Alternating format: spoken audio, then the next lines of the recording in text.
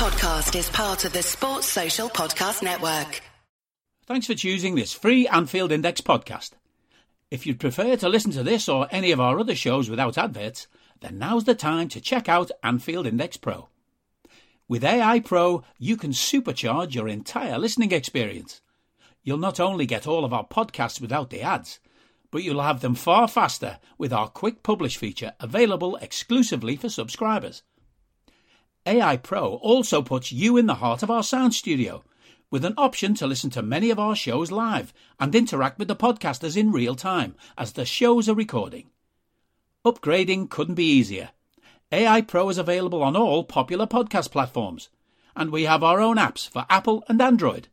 Just head on over to AnfieldIndexPro.com and get started today. Hello and welcome to AEye Scouted on Anfield Index Pro. I'm Dave Hendrick, joined as always by Mr. Carl Matchett. How are you, sir? Slightly colder than last time that we spoke, Dave. Yes, you are back in the UK. You have come back from your quick sojourn, while Mr. Drinkle continues to live it up in Mexico until tomorrow week, which, I don't get 2 weeks off during the crunch point of the season. You don't get 2 weeks off during the crunch point of the season, but I think we now know where we sit in the pecking order, Carl, and that is below Guy Drinkle. I think it's an astounding turn of events considering the amount of blame he has attempted to lay at both of our feet over the last few years that, as soon as the trophies are not on the table, that's it. He's done a runner. Yeah, that's it. When Liverpool are struggling, when a hero is needed, Guy Drinkle is not to be found. The anti-Diogo Jota, you could say. Yeah. Or the yes, Diogo indeed. Jota of early 23 rather than now mid-23. Yeah, the Diogo Jota of mid-April 2022 to mid-April 2023, young Guy Drinkle. No, I hope he is enjoying his holiday, and I hope he's very sunburned. Right, we've got a bunch of different things we're going to hit on this one. We're going to do West Ham tomorrow ahead of that game on Wednesday night. So today we thought we'd do a bit of a run around the houses, and we've got 4 or 5 different topics to hit on. So, Carol, the first thing we were going to talk about, Julian Nagelsmann has taken his name out of the running to be the next Chelsea manager. Luis Enrique has also kind of walked away from that. I think he was a bit put out that he wasn't just given the job because he was ready to go now and would have taken it till the end of the season and then beyond.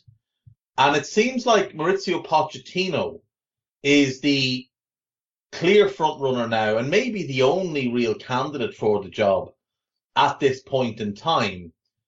And I don't really know what to think of this because I think he's a good manager. I don't know that he's a great manager.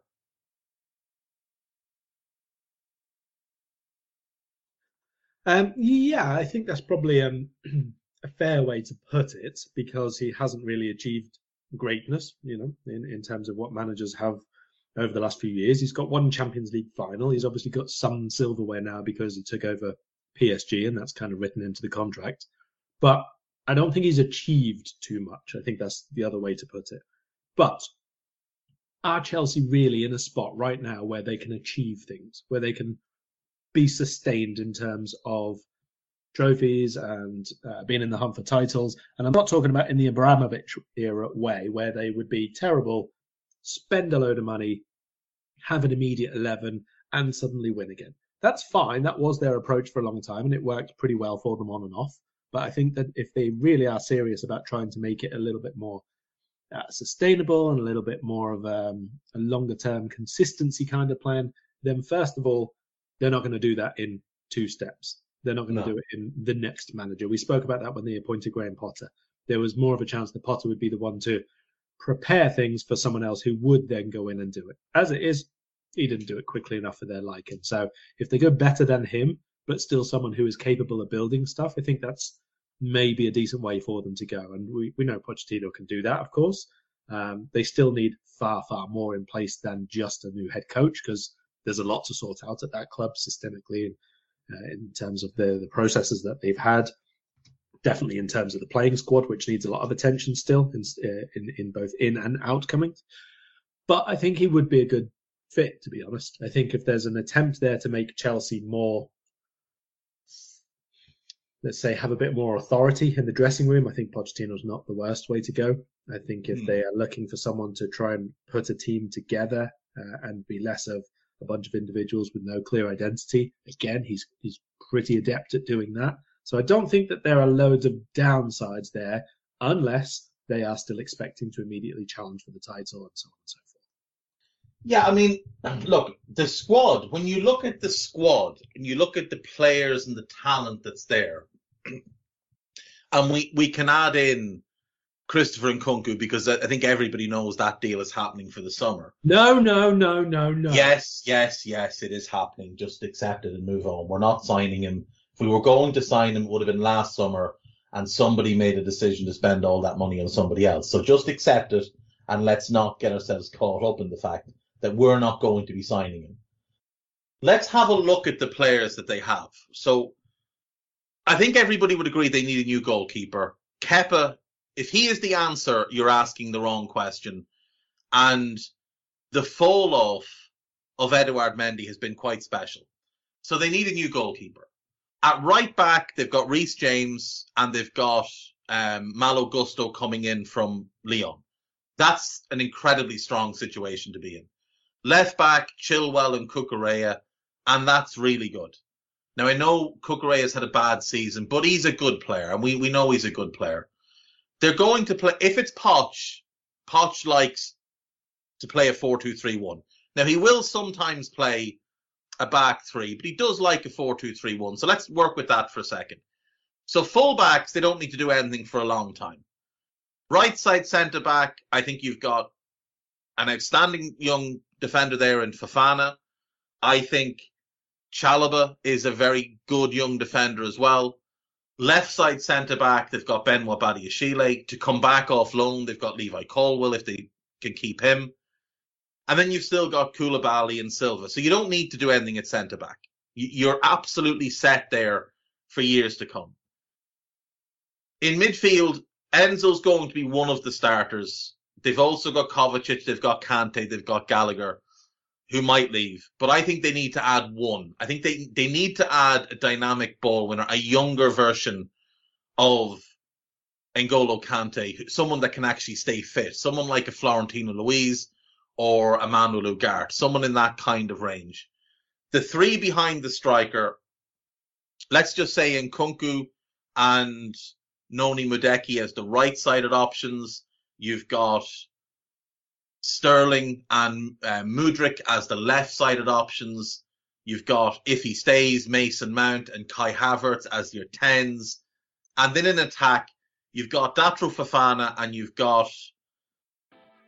Are you that person who has everything? The coolest merch and those must-have fan threads? Well, over at our Anfield Index shop, we've gone that extra mile when it comes to pimping up your Liverpool collection.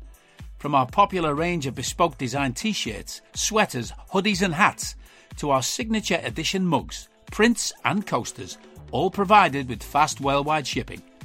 We have something for every red. We also stock official LFC merchandise and are licensed with the Premier League and UEFA to sell official iron-on shirt badges and sleeve patches. As a listener to this podcast, you can get 10% off everything with coupon code AIPRO10. Just head over to AnfieldIndex.shop or find us on Etsy by searching for Anfield Index.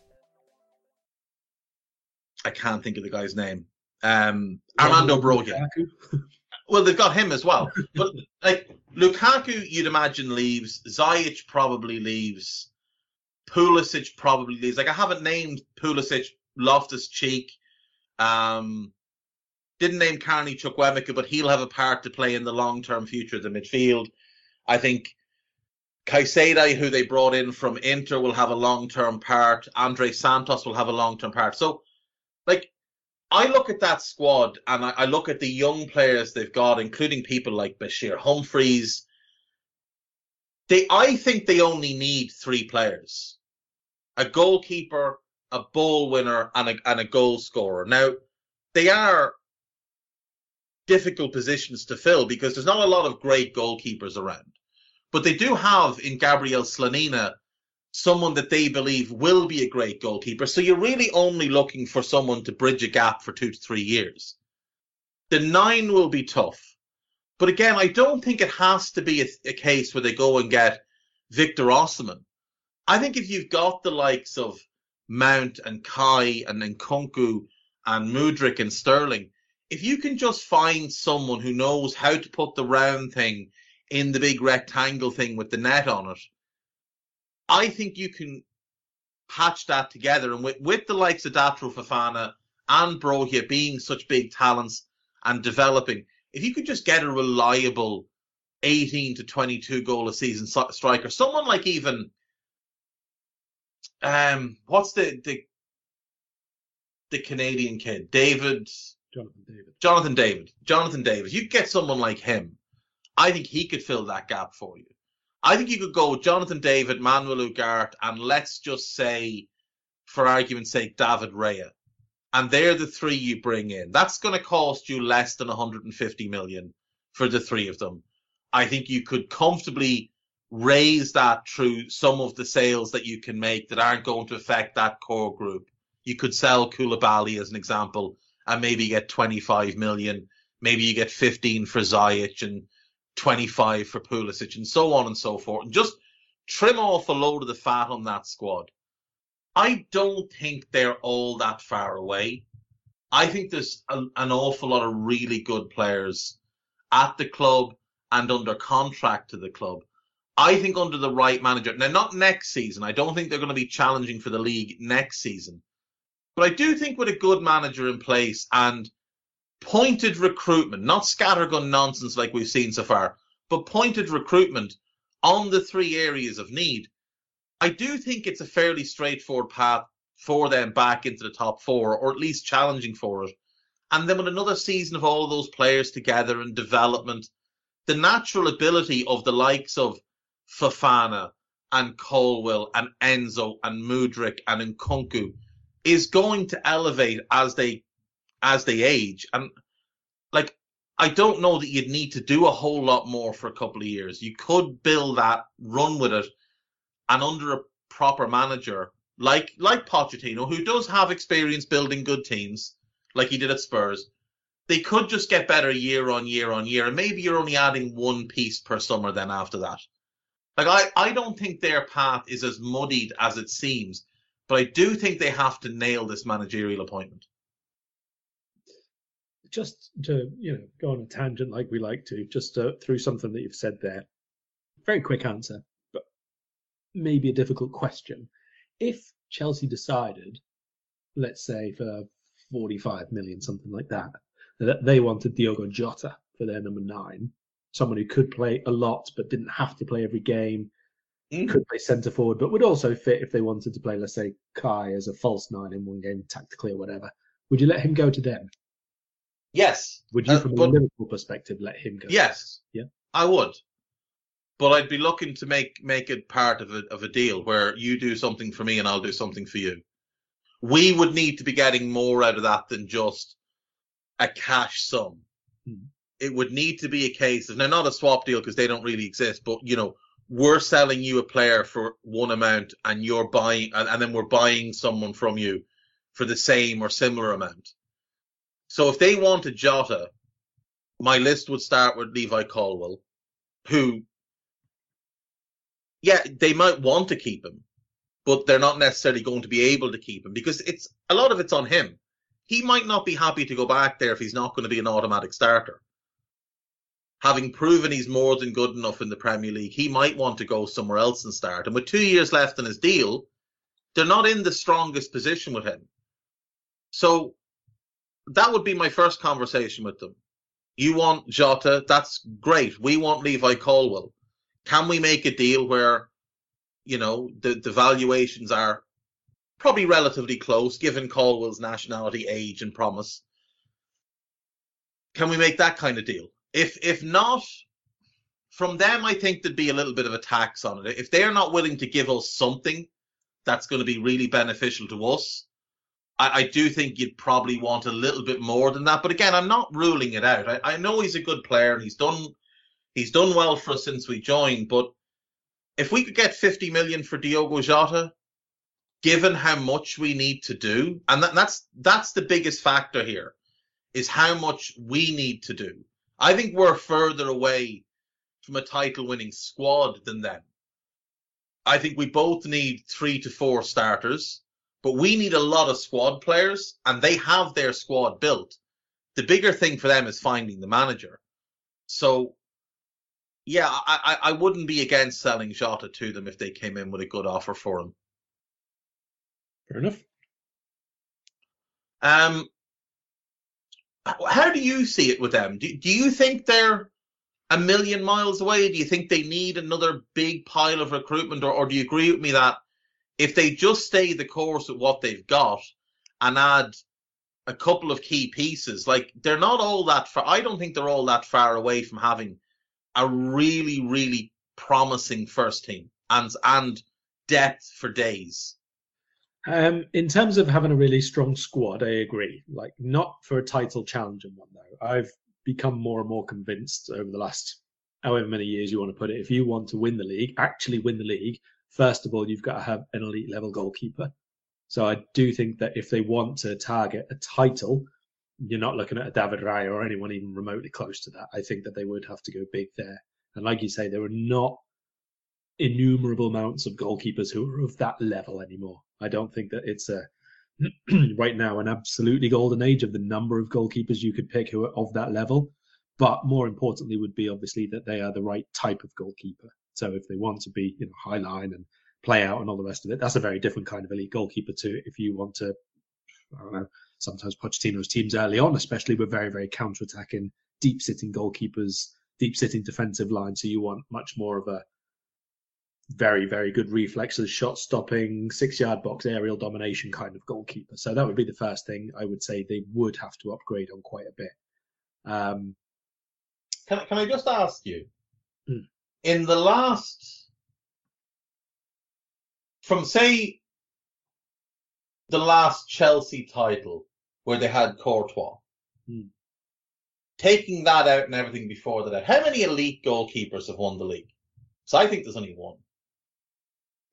Well, I don't think Ederson's anywhere close to an elite level goalkeeper, personally. I think he's elite in terms of what City need him to be. I think that's not really up for debate, to be honest. I think he does the exact role.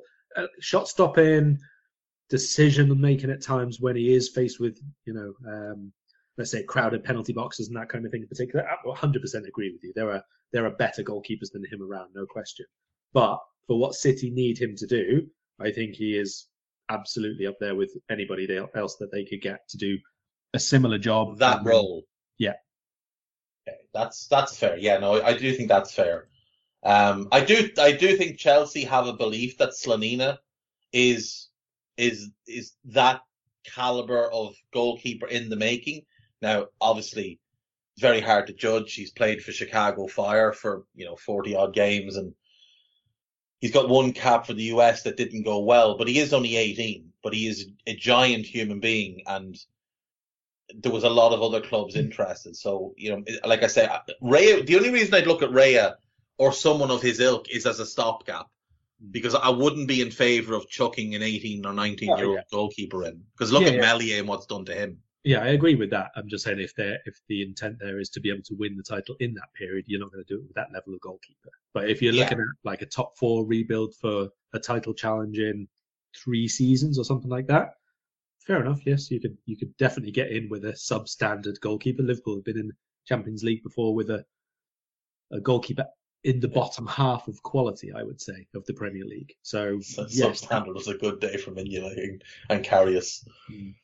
I mean, look, I remember having a lot of arguments with Liverpool fans, with Arsenal fans over the years, where they're saying like, "Oh, we've definitely got a top 10 goalkeeper in the league," and like get quite tired of pointing out that if you've got a top 10 keeper, literally half of the league is better than your goalkeeper. That's not a good thing in the Premier League terms. But if you're trying to get top 4, you can do that as long as your defence and your organisation, everything is really good. Then a less than ideal goalkeeper or a less than ideal centre forward or whatever, yes, of course you can absorb by making the rest of the team perfectly fine without it.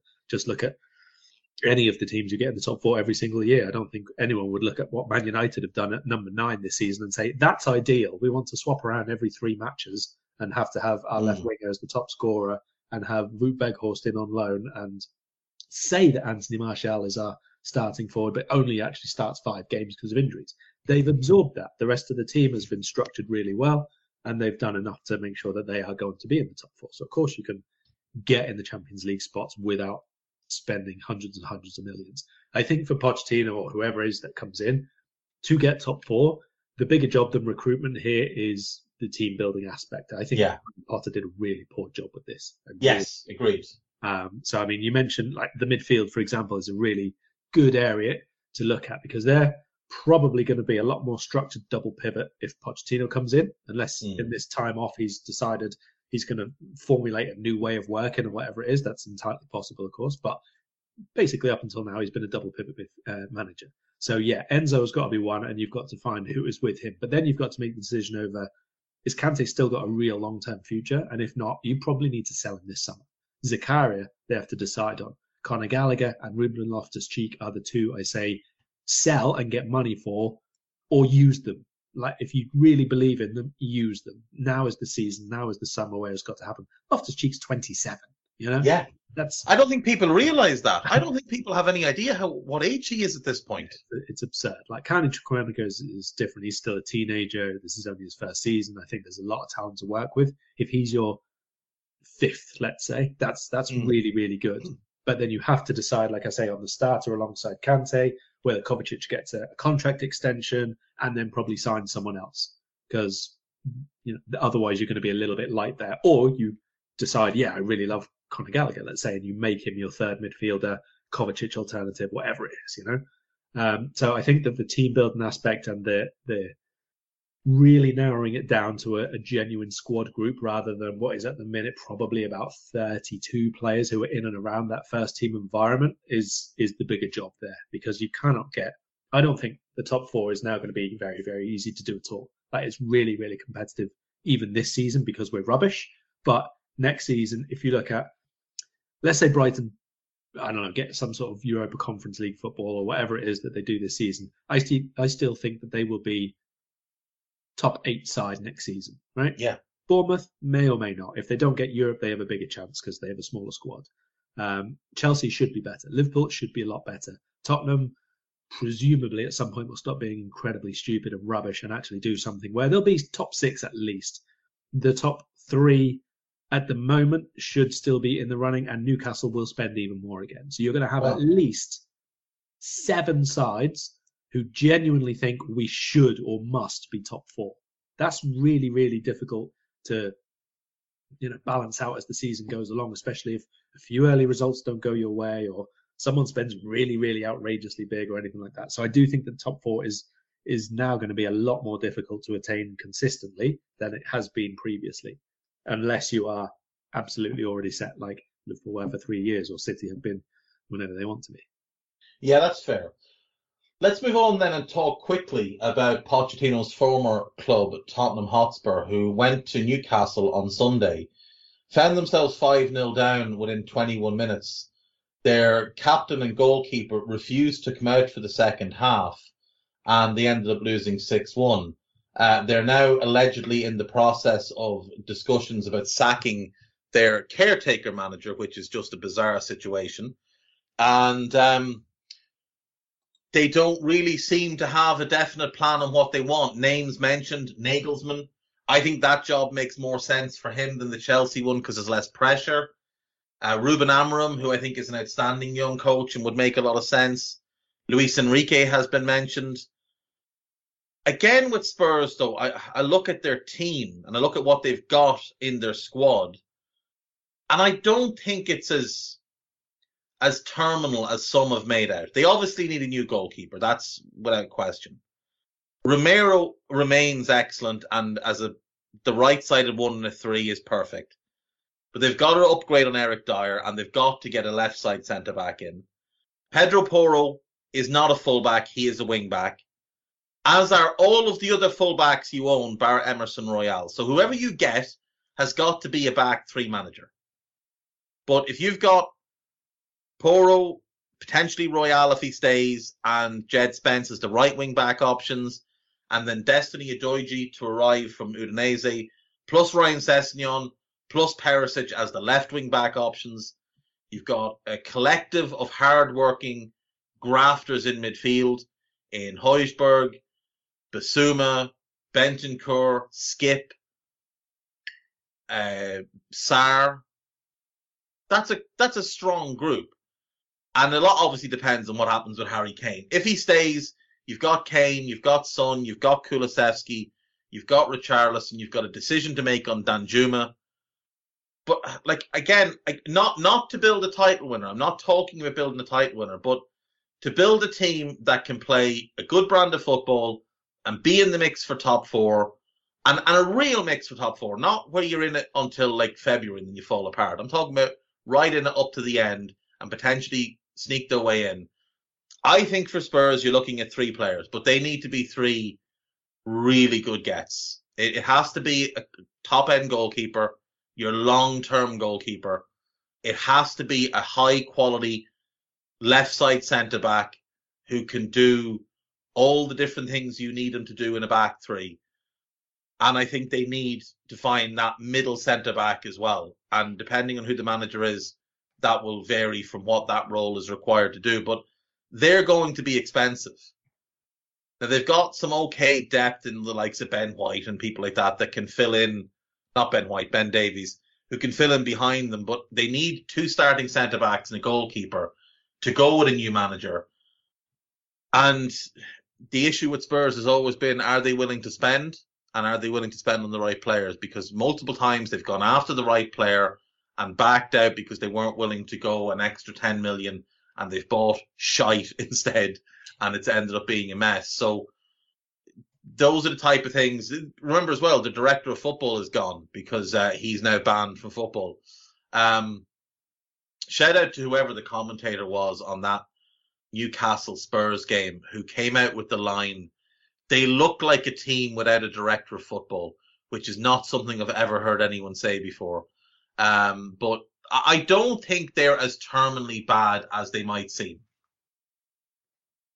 I mean, it's fair enough. I think it's very, very difficult to get a manager in place, a head coach in place who is going to play that exact type of wing backery, to be perfectly honest. I think that there are not too many absolutely great ones who are doing it in that style at the moment. But for Spurs this season and last season, and for the seasons beyond that, my biggest issue with them was always, bit of music there you go, was always terrible build-up play, especially through midfield this season. It doesn't help them that obviously Son has had a dismal campaign. Maybe that is something that needs to be considered or looked at, or why that is. Maybe he just comes back next year and is excellent again. But through midfield to a very, very disjointed forward line this year, they've been so poor. So Spurs, a mentality reset has been needed for about 2 decades. That's nothing new. That's still the case in the team, in the squad. I think Bentancur is your building block from midfield, and then what you want to do in terms of build-up play, you decide from him and use him where you need to, and then whoever's beside him is the other thing. So if you want to use Bentancur as a bit of a rampaging ball when he gets to go high up because he's decent in the final third as well, maybe you want Basuma holding behind him. That's the 2 I'd look at. They're the 2 I think are best suited. Yeah. And if you look at, say, then Porro and Udogie as wing backs, that is a Ruben Amorim midfield 4. Right. That fits like a glove into what he wants to do. I honestly, I still think that not the issue, because you can't say Kane is a problem, but you have to play a certain way and attack to get the best out of Kane. And, it's never going to be a ridiculously high pressing team. It's never going to be a team which is, doing too much stuff without allowing him to just sort of amble about for quite a bit and then not relying on speed through the middle, that kind of bit. So it is a little bit of a... It does ask the question, should they, if they can get 85 million for him this summer, should they take it? He's 29. He'll have a year left in his contract. He has had quite a lot of ankle problems over the years. And yes, he is an absolute machine in front of goal. But like you say, he does limit what you can do and how you can play. I think. Would you take it if someone offered it? Yeah, I would do. Yeah, I absolutely would do. I think Spurs need to get away from trying to fit title-winning side around Kane and just get to the reality of the situation that you are probably not. I know the fifth at the minute this season, but genuinely across the spectrum of football all season long, Spurs are not a top 6 side this year. No, that's the thing. They were being kept in the top 4 by the fact that they were just grinding out results here and there. But it's a tough road for them. I would sell Kane personally. Now I would try and sell him outside of the Premier League if I could. I would try and find a move to like Bayern if he'd be open to that, because I'd rather not have him come back to the new stadium and bang in a hat-trick every season. I would also allow Kane to leave if I was Spurs, to be honest. You know, if he I think he's earned it. Yeah, absolutely, more than earned it.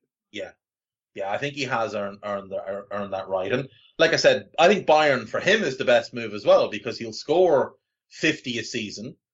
He'll win a league title every single year. So he'll get the trophies that he craves as well, and he'll still score a ridiculous amount. I do think it's probably the smart decision at this point to allow Harry Kane to leave and use that money to find a replacement for him, which obviously will be difficult, but maybe you can be a bit more flexible in the type of replacement you're looking for, and potentially then you can alter the style of play to suit whatever it is your new manager will want to suit. Right, let's move away then from non-Liverpool matters on to Liverpool matters. Do you want to start at the back, or do you want to start in midfield? At the back. We always build from the back, new teams. Come on. Well, I would agree, and you would agree, but Jurgen doesn't always agree. So, right. Hello, I'm here to annoy you. I'm here to annoy you into listening to more of me and more of others on EPL Index. We don't just have the Anfield Index stuff. We've got EPL Index as well, which covers the entirety of the Premier League. And we have 3 podcasts and a whole bunch of really good writing on EPLindex.com. The podcasts are my own two-footed podcast, which is every day at 4 p.m., Monday through Friday, covering the whole league. We have A Tad Predictable, hosted by Tadiwa. You know Tadiwa, he does Anfield Index. He presents A Tad Predictable before every Premier League match week. And then Kevin DeVries and his crew on the EPL Roundtable, they're every week after the Premier League match week. So make sure you listen to everything we're doing on EPL Index and follow us there on Twitter at EPL Index. Thank you. Bye-bye. Our defensive structure is changing. As Trent's role changes on the right, Andy Robertson's role changes on the left. And Andy Robertson's role is changing into a more defensive role. Gone is the day of him rampaging up and down the left wing and being that outlet for us. And coming soon is a more controlled central defensive role in possession that will require him to be more patient, more cautious with the ball, a little bit more inventive in some of his passing, and I think also better in terms of ball carrying. And the thing with Andy Robertson is he's 5'9". He's not a centre-back. I think this role will suit somebody who is more naturally a centre-back but can play as a full-back out of possession. And there's, I think, a lot of options out there that could fill this role very well. They're not necessarily saying, I would replace Robbo for next season and move Costas on and have Robbo as a backup who can, start a lot of games depending on, there'll be some games where we don't do this new box midfield shape. But I would suggest that this is the summer to look to replace Andy Robertson. Okay, well, I've come up with a list of names, judging by what Robertson's had to be doing in the last couple of matches while we've been doing this. And so what we're going to do is throw them at you, and you get to either bash them out of the park first time, or discuss why not, or discuss why you would potentially. Now, I've got a bit of a mix of players who could be backups to Robertson for a year and then maybe get better, or just backups full time, and maybe one or two who you could look at and say they could come in and start straight away. I'll let you decide what you think of each one. Right. But I think we'll just start with the easiest one of all to pick out, because people will be very, very familiar with him, and it's a good, let's say, comparison block for all the rest which come afterwards. So, just Gvardiol. Yeah, I mean, if money is no object, he's the one that you go for, and he comes in. I think he starts from day one. I think he is absolutely perfect for that role. He's a great passer. He's excellent carrying the ball. He's very strong defensively. He's played more than enough left back to be comfortable in that role.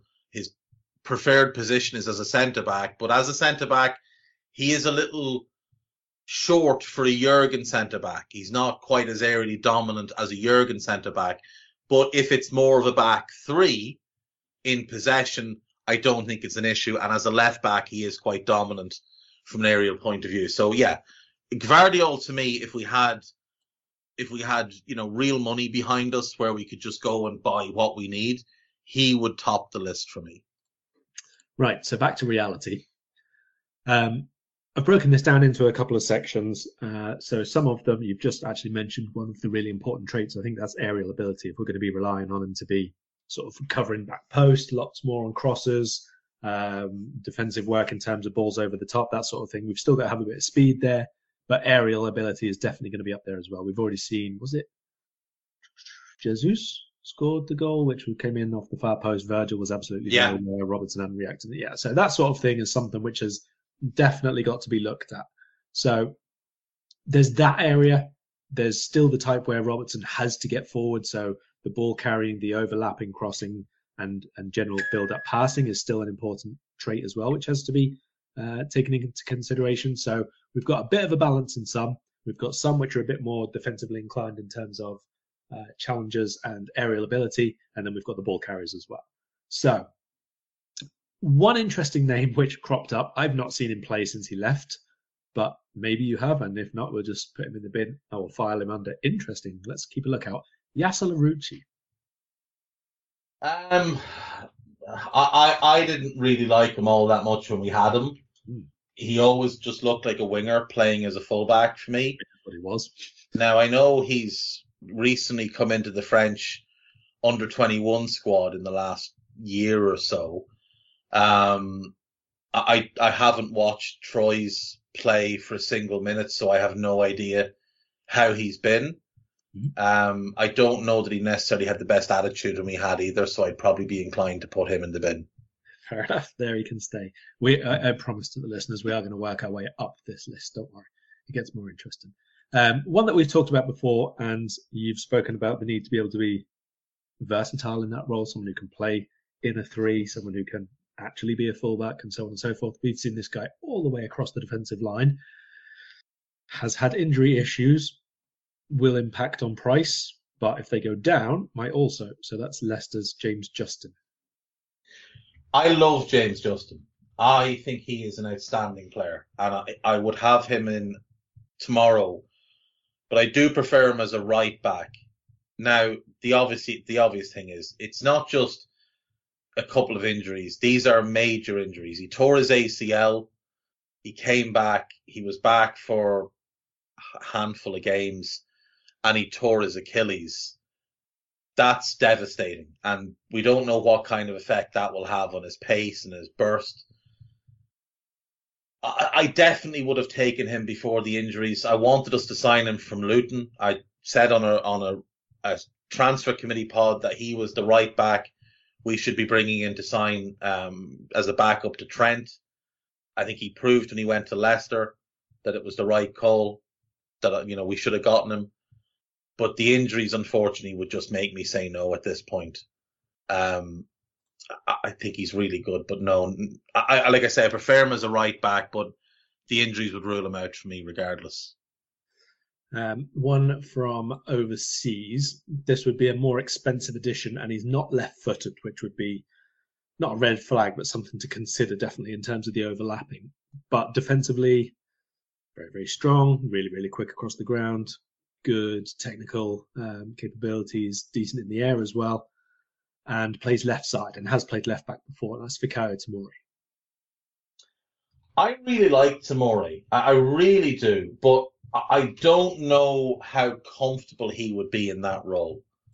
Slotting out into the left back channel, and there will be times where he's required to be a left back in build up as well. Like, it's not just going to be this smooth thing where every time we have the ball, you just slot in. There's going to be times where he's required to overlap every so often, and I think he would struggle.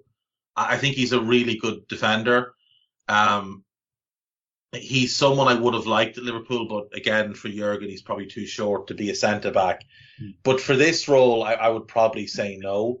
If it was the other way round, I think he'd be more comfortable. I know he has played some games on the left, but I do think if it was the other way around and we were looking for a right back to tuck in and become the right side of a back three, I think he would definitely be one I'd consider. But in this left-sided one, no, not for me.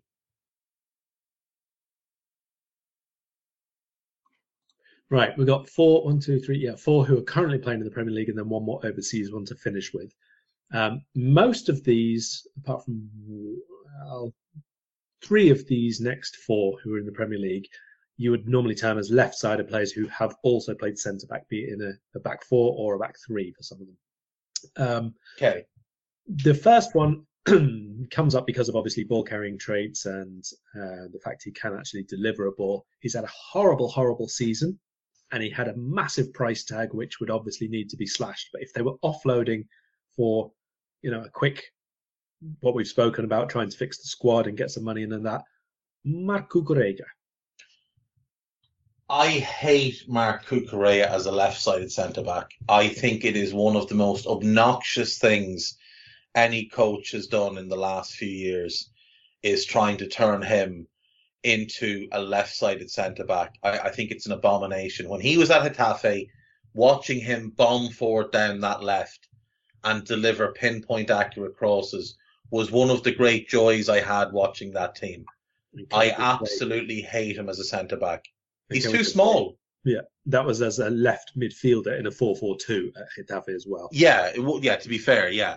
Like I think he's naturally a wing back rather than even a full back, because I think all of his best traits are going forward, and I think it is obnoxious that Potter tried to turn him into a centre back. The guy's 5'8" and brilliant going forward, and now you look at him going forward and he's completely neutered. He's hesitant. He doesn't make the right decision. The quality of the delivery is not nearly as good as it used to be. And it's all because Potter thought he was cleverer than everybody fucking else. Well, how clever are you now? You got sacked after 7 months. Okay, moving on. I was surprised this guy came up, and I think, to be honest, it is by volume more than ability at these things. Because although he is decent in terms of defensive work, he was actually really high in some of the numbers and is not really good as a defender. Another one we've spoken about recently, Pascal Struijk from Leeds. Yeah, I don't mind Pascal Struijk at all, and I do prefer him in that left back kind of role than even as a centre back. I think he's decent on the ball. I think he's comfortable carrying the ball. Mm-hmm. He's got a big frame. He's 6'3". He's got some aggression that I like. I wouldn't be against Pascal Struijk. Now, again, I think he's one you bring in and you're going to have to mould and develop into that role. Yeah. I think there would be certainly temper tantrums among certain people in our fan base who, if we were to sign him and he was to come in straight away, and he wouldn't be given enough rope. But we remember when we signed Andy Robertson, it was 6 months before he got into the team. Yeah. So if Struijk were to come in with the same type of game plan, I wouldn't be against it. I do like Pascal Struijk. There's errors in his game that he needs to work out, but I mean, he's been at Leeds. None of them can defend. No, that's kind of built into the process of learning at Leeds, isn't it? So, but one-on-ones defensively, he's very good, and aerials actually, like I say, scores pretty highly on those as well. So, I think that kind of player, even if not that player, is where I would be looking. That's the model I'm looking at as well. Yeah. So along the same lines there, but these two are more the other way around. They're left backs who have played left in a 3 as well. So which one should I do first? Let's do the wing back one first. The wing back who was really, really good as a wing back and has been made more defensive, more a sub, basically. It's Ryan Aït-Nouri. I love him. Yeah, I love Aït-Nouri. I think he's tremendous. He's really good going forward. His ball carrying is excellent. But like we've seen him play against us as a left back and completely shut Mo Salah out of the game on more than one occasion. Right. So Ryan Aït-Nouri, when he was playing in France, was one of the best defenders around. Left back defenders. He was a fantastic because he's so fast. He's good, strong. He likes to get the shoulder in. He was one of the best one-on-one defenders, and that I don't think has changed at all. Where he does get obviously, let's say left aside, is if like the runner's in field from him, he tends to hold his ground out wide, so he might not track the runner inside all the time. So as a young defender, sure, that can happen. He's still only 21 years of age, but I think he's got a lot to work with. I just wonder whether, as the left-sided defender, maybe you're not going to see as much of the obviously powerful running, crossing, dribbling, that kind of thing. He's also only 21, and if I'm not mistaken, will he classify as a homegrown player? Because this is his 3rd season in the Premier League. So I think he might actually classify as a homegrown player. I could be wrong on it, but I think he will fall under the homegrown category as well. And he's been in and out of the team at Wolves. I really, really, really would love Lopetegui to just let me know why on earth Hugo Bueno is starting over him. Because there's nothing Hugo Bueno is better at than Ryan Aït-Nouri. Nothing. No, I don't know. The only thing I'd say regards homegrown, he was on loan for a season. I'm never really sure about the. Yeah, he was. His first season was on loan. Yeah, I don't know how much that counts or whatever. So no, he could be, he could not be. We'll wait and see for next season, I guess. But what I will say is, well, that was the other way around, because when Arsenal bought Saliba, they sent him on loan for 2 years, and yet he'll still class as homegrown. So I don't know. It's quite confusing. But Aït-Nouri, I would definitely take, and right. I think you could get him at a good price. I don't like this guy as much, but a lot of people do. And prior to this season, was playing for good sides and stuff. So, Renan Lodi.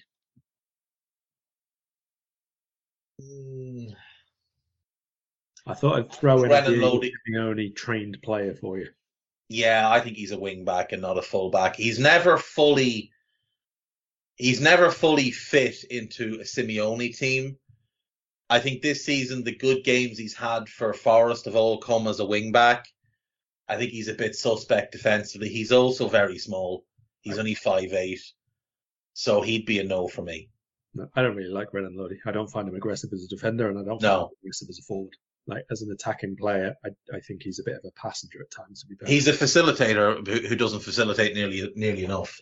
He'd be a no for me. Struijk and Aït-Nouri are different types, but I do think they could both play that role. Yeah. And I think Aït-Nouri's frame lends itself to adding a bit of bulk as well. Like he's 5'11", 6 foot. So I think he could become he's already pretty strong. I think he could become fairly heft at left back, left wing back, left centre back role. Brilliant at carrying the ball out of the back line. So I don't think he'd have any concerns there.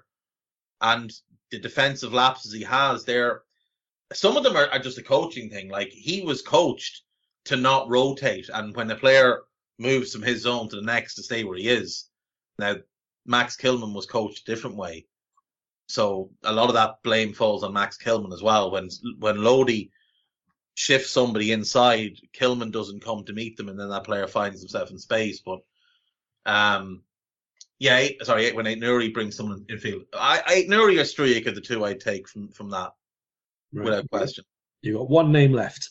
Okay. This is the final overseas one, and would be more of a either immediate or very, very soon. Like let's say within the year, you would probably be looking at this player being a first team in terms of price tag. So it's up to you whether you would take the plunge on that.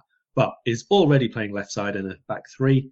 Did play left back earlier in the season before a managerial change and therefore a systemic change, and that is Piero Hincapié. Yeah, I would take Piero Hincapié. I would. I think he's very, very good. I think he's got huge upside, really good age at 21, where you can develop him into basically whatever type of defender you want. I think he fits that role really well. And I wouldn't even need to think twice about it. He's on my very short list of players I want for this role. I have a kind of definitive 4-man list that I want. And if it's not one of them, I'm going to be annoyed. Now, there's a few that I'll accept, but there's a 4-man shortlist that I think are the perfect profile for that role. Hincapie's on it. Hincapie's on it, yeah. Is Gvardiol. And Gvardiol is separate because the price is prohibitive for us. The 4-man list that I have, and I've no order of preference on these. I think all of these are really, really good fits. So Hincapie is one. Castello Lacaba of Lyon is another. Because I started off thinking, like, looking back the last few years, who's the ideal player for this role? And the answer was Samuel Umtiti. Left back, left centre back, left side of a 3, perfect at them all. Strong, good on the ball. Take away the injuries, find me that player. And this kid is, I think he's Umtiti 2.0. And if he can avoid the injury issues, I think he's going to be an absolute monster for France and whatever club plucks him from Lyon. So he's one. Levi Colwill is the next one because I just think he's everything you'd want in that role. He's got the size, the ball playing ability, the pace, the flexibility to play either role. He played a lot of left back for Huddersfield. He's played centre back for Brighton. He fits in a 2 or a 3. So he's the other. Hincapie is the third. And the last one is Goncalo Inacio of Sporting, who offers a bit of flexibility as well. He's a left footer who's played right side of a back 3, which you don't see very often because of the passing angles that he can create. So I think he'd fit perfectly in that left-sided role. So they're the 4. One question, especially about those 4, but in general, some of the others that we've discussed as well. Definitely more defensive minded, definitely need something which is, aggressive aerially and all the rest of it you said. But Andy Robertson's still got a very important part, and even Klopp made reference to this after the Forest match, whereby he still has to pick those moments where he can get forward really, really rapidly, overlap, keep the width, keep the space, and be able to deliver. Now, against Forest, maybe it was a little bit excessive because of the amount of possession Liverpool had first half especially. But he put over 4 crosses there. And it's still averaging 2 crosses per game, let's say, across the last 3 matches, let's say, where we've been... And those are accurate crosses, by the way, not attempted crosses. 4, 5, 6, 7. 2 or 3 accurate crosses per game. Good deliveries, which are chance creation for the front 3 and anyone coming from behind in the midfield line if we have movement and that sort of thing in the coming seasons ahead. Still got to be able to deliver from that area. And do you really think Hincapie as well, actually, because he's not like a bombing on kind of left back when he's playing that side, someone who's going to whip in the balls and that. Is that still something some of those can deliver? They can deliver quality ball. Inacio especially will deliver outstanding ball. I think the other name I had on the list, but I ruled out because I don't think Inter will sell him, would be Bastoni. And again, he's more their ilk than, say, an Ait-Nouri type. But you see, the thing I look at, Carl, is who's been playing left wing in the last 3 games? Diogo Jota, who doesn't hold the width, who doesn't provide anything in terms of crosses or chance creation from the left side. He always funnels everything centrally. But our left winger is Luis Diaz. And I think if Diaz is left wing, there's far less emphasis on the left back to need to get high and up and outside him. And we've seen, since Diaz arrived, him and Robertson, they don't link all that well because the positions Diaz takes up, they're the positions Robertson wants to run into. The difference between Diaz and Sadio is Diaz wants to stay a bit wider and then work his way in, where Sadio wants to be moving from wide to central before he gets the ball. Diaz wants to pick it up wide and isolate defenders. So I don't think with Luis Diaz there, it's as needed for Andy Robertson to be getting as high. So I think you're looking for someone that can deliver real quality from a bit further out. And I think Inacio and Hincapié in particular can do that at a very high level. Fair enough. On we go. Right, let's move to the midfield then. So, as we know, Liverpool have a considerable amount of work to do in the midfield this summer. So, as you put it, is Jurgen right to keep it the same as it has been, or is he just scared of tinkering too many pieces at once?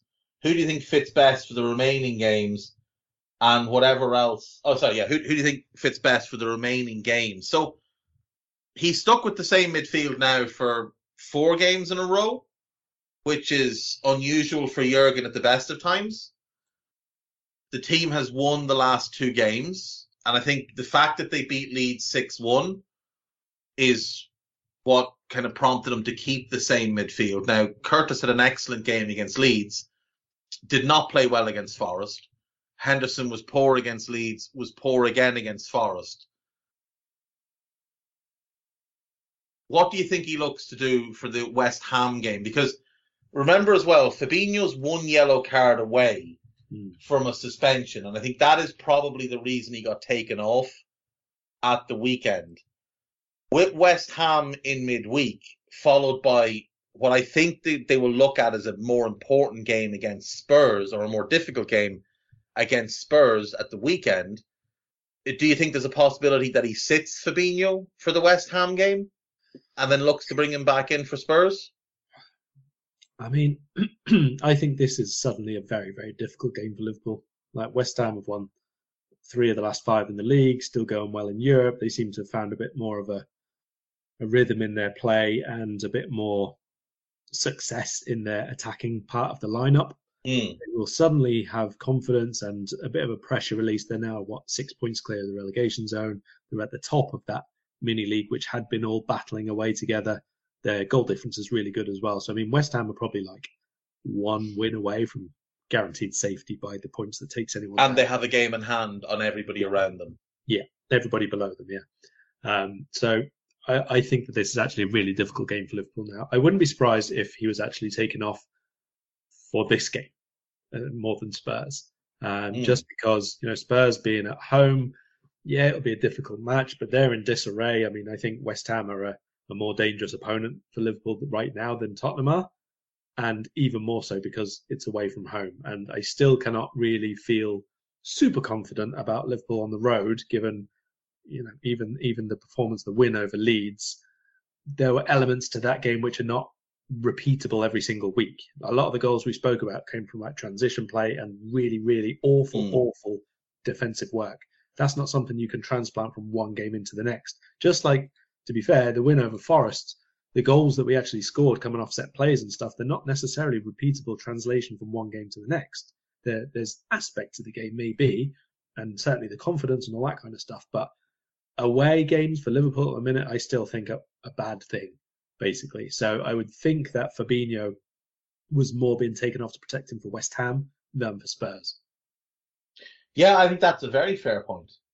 The Hammers, they put in a good showing against Bournemouth yesterday. Now, they were aided and abetted by some appalling defensive work by Bournemouth, but to win 4-0 away is still winning 4-0 away. You don't care how the goals come as long as they come. Before that, obviously, they beat Ghent, came from behind to win 4-1. They got the draw with Arsenal, where they came from behind to win.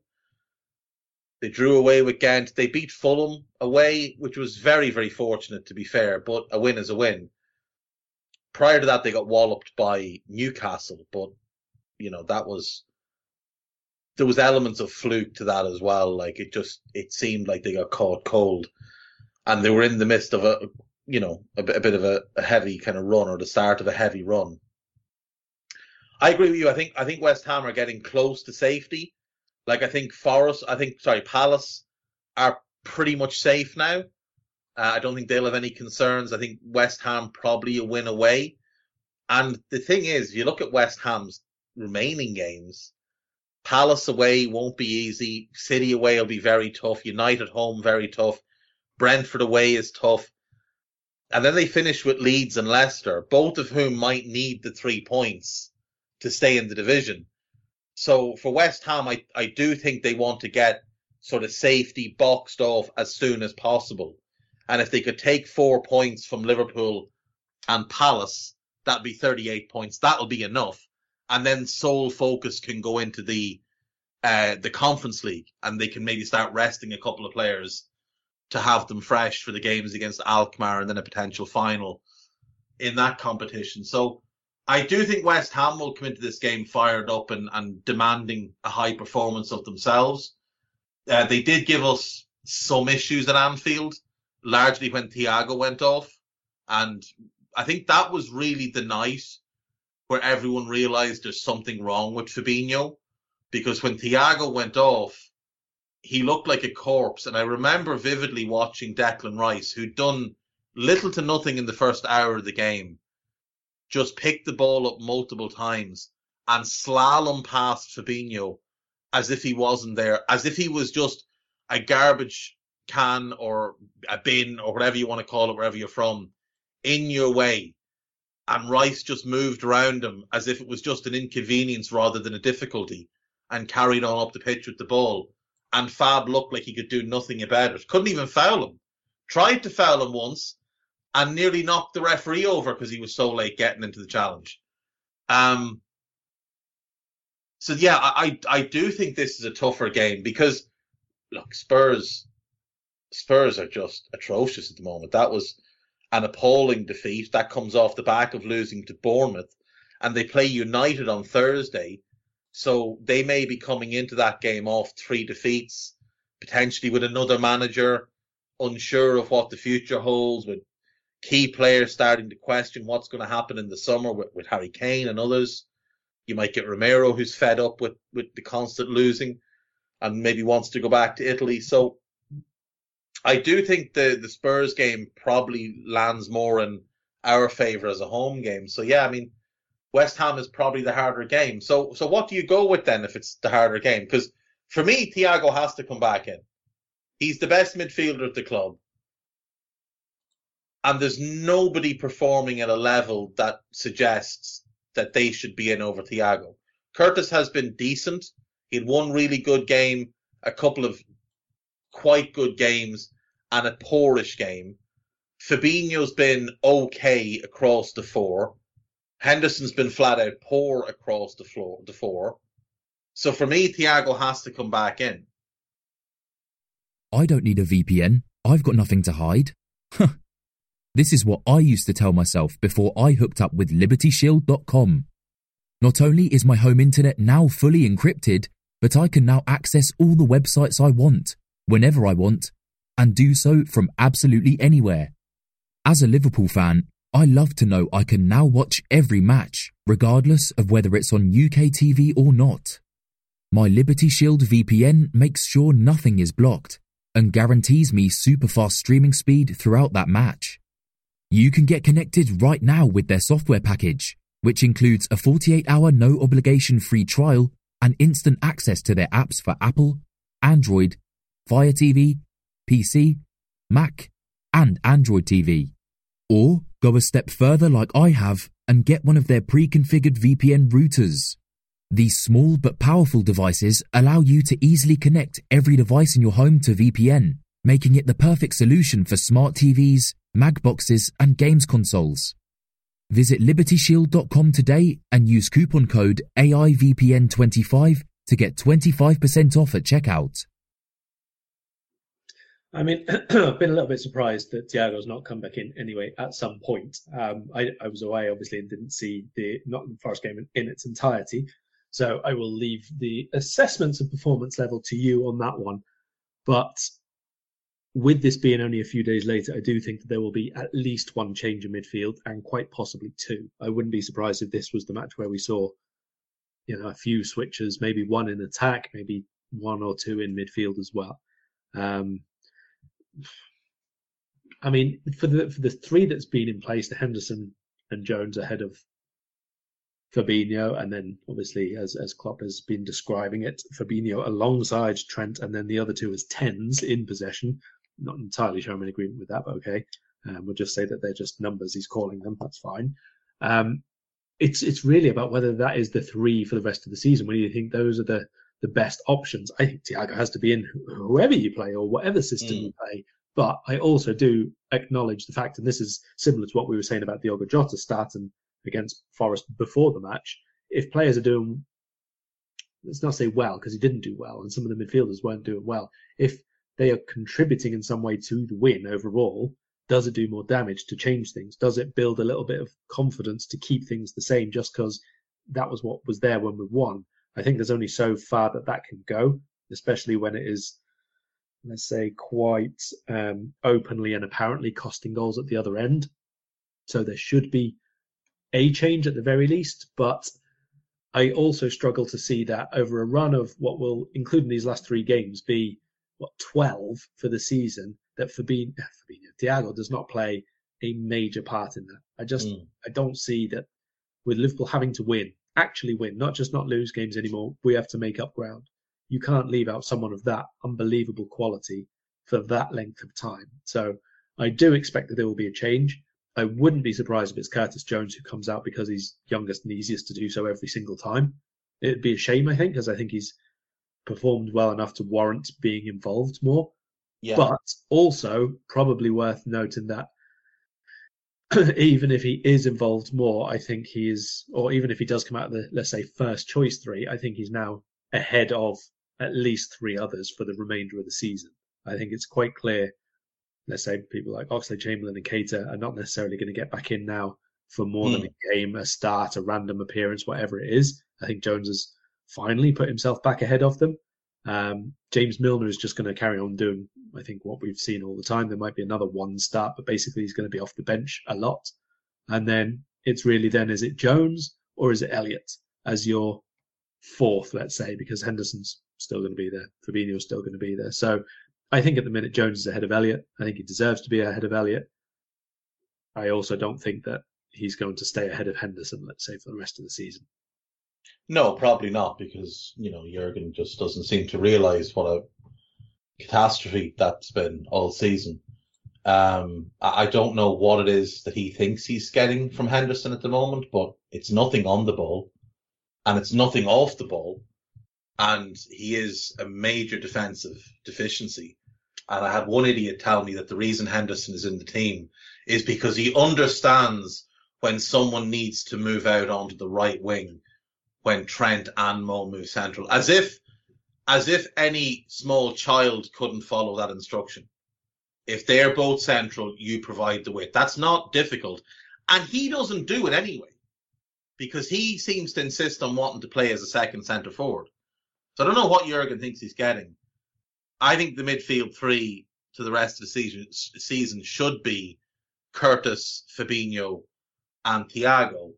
And I think when we move into next season, we should have three new starters in place, whether they're immediately starting or not. But there should be three players brought in with the intention that they're going to be the starters within a couple of months. And those are the three that I'd be looking at as the next three up. Thiago, Fabinho and Jones in that order. And then Henderson and Bajcetic at opposite ends of the scale. One, because he might have a tantrum, and the other one because you need to bring him along slowly. I don't think the midfield is hard to pick. I really don't. And I think this shape lends itself really well to Curtis Jones playing on the right and getting involved with with Mo and with Trent. I think he fits really well into that role. And he can deliver quality crossing from the right as well. I think if you put Jones in that role and able to run into the box, as Henderson's done a few times, he probably scores 3 before the end of the season. Yeah, 3 with a bunch of assists. Very, very quickly, where in this refashioned on-the-ball lineup do you see Bajcetic?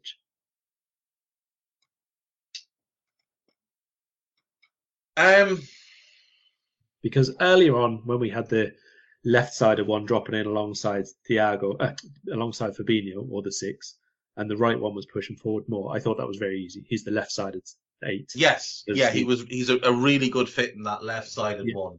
Good box to box, good ball winning, has the athletic ability, decent on the ball, able to carry it forward a bit as well. So I think that was perfectly him. I don't necessarily think any of them are perfectly him as they are right now. No, neither do I. But it's only 3 matches. It is only 3 matches. And I'll be honest, Carl, I don't like this shape. I don't like it at all. I don't like the way we line up in it. I think we've been horrible in open play in the last 2 games. Until we were 4-0 up against Leeds, we just looked so stodgy in possession. We created one real chance from open play against Forest. And it was Ibu Kanate stepping forward and clipping a long ball to Jota. And that was it. It's the only good open play chance we had in the game. We don't create anything from this shape. We have lots of the ball, and there's lots of lads that don't know what to do with it when they get it. Now, will it look different with Diaz in, with Thiago in, with Darwin maybe through the middle? I mean, you could, in this shape, I wouldn't at all be against the idea of Cody Gakpo in that right-sided 8 role, where Henderson's been wasting so much of the ball. Thiago on the left, him on the right, playing as kind of dual 10s, as Klopp calls them, behind the front 3. I'd like to see Cody get, at least an opportunity in that role. And maybe it'll look different when you do that, but I don't think it really benefits us all that much, other than we're able to have a lot more of the ball. But it's like, this is not Jurgen Klopp football. This is the opposite of what Jurgen Klopp's game is. And I don't necessarily know if this is what we're going to do next season, or if this is just let's just try this till the end of the season because everything else has failed for us. Yeah. And this is like our 4th change around this season. Yeah, from exactly. The early one to the flat 4. And all it'll take is us losing 3-1 in a game and Klopp will throw it out. Yeah. And go back to 4-3-3. In this shape, I don't actually think there is a spot for Bajcetic. And I know people will say, oh, he'll obviously just take the Fabinho role. He doesn't really suit that role. Positionally, he's not great. He makes a lot of defensive mistakes. He played well. Without doubt, he played well. And there was a couple of games where he was excellent. There were also a couple of games where he was poor. And it got overlooked because he was young. And if he'd been 23 instead of 18, he would have rightly been criticised for them. So I think in the short term, in this shape, I don't know that there is a role for him. The obvious role for him might actually be Ibu's role, but you'd have to bulk him up quite a bit. And I don't want to do that either. As you say, it could all change again before the end of the season. And even in the attacking line, I could argue that players have not necessarily been brought in of late to fit this kind of shape. So whether or not that does end up being a long-term one, we will wait and see. Like, I do really like the idea of a back 4 that becomes a back 3 in possession and Trent steps forward and the left back becomes a centre back. I do really like that idea. I just don't like it in this shape and this iteration. And I don't think we have the players to do it and make it successful in this way, or the other potential way, which would be to flip what our number 8s do and put the more attacking one on the left and the more defensive one on the right, and then have that left-sided 8 and Trent getting forward and providing, width and attacking thrust behind the front 3. But again, we don't currently have the players to make that work. So a lot will depend on what we do in the summer. But yeah, if we get beaten comfortably by any of our upcoming opponents, Jurgen will just chuck this out and he'll go to something else, because that's what he's done all season. So I wouldn't necessarily be all that certain that this is the way things are going to be for the long term. Right, last thing before we go. We're at an hour 10, which for us is still quite good. David Ornstein reported today, and it's since been confirmed, that Ainsley Maitland-Niles and Arsenal have come to a mutual agreement to not extend his contract beyond this season. Arsenal had an option to extend it for another year. After talking to Maitland-Niles and his agent, they've decided not to do that. I think he requested that they not do it. So there will be a parting of ways there.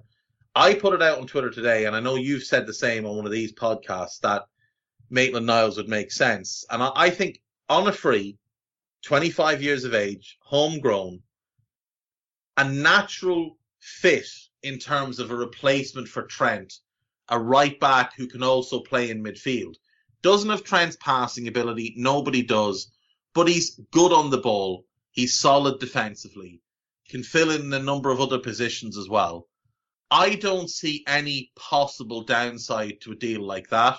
Worst case scenario, you sell him in 2 years, you get 10 to 15 million for him, and you've made a profit.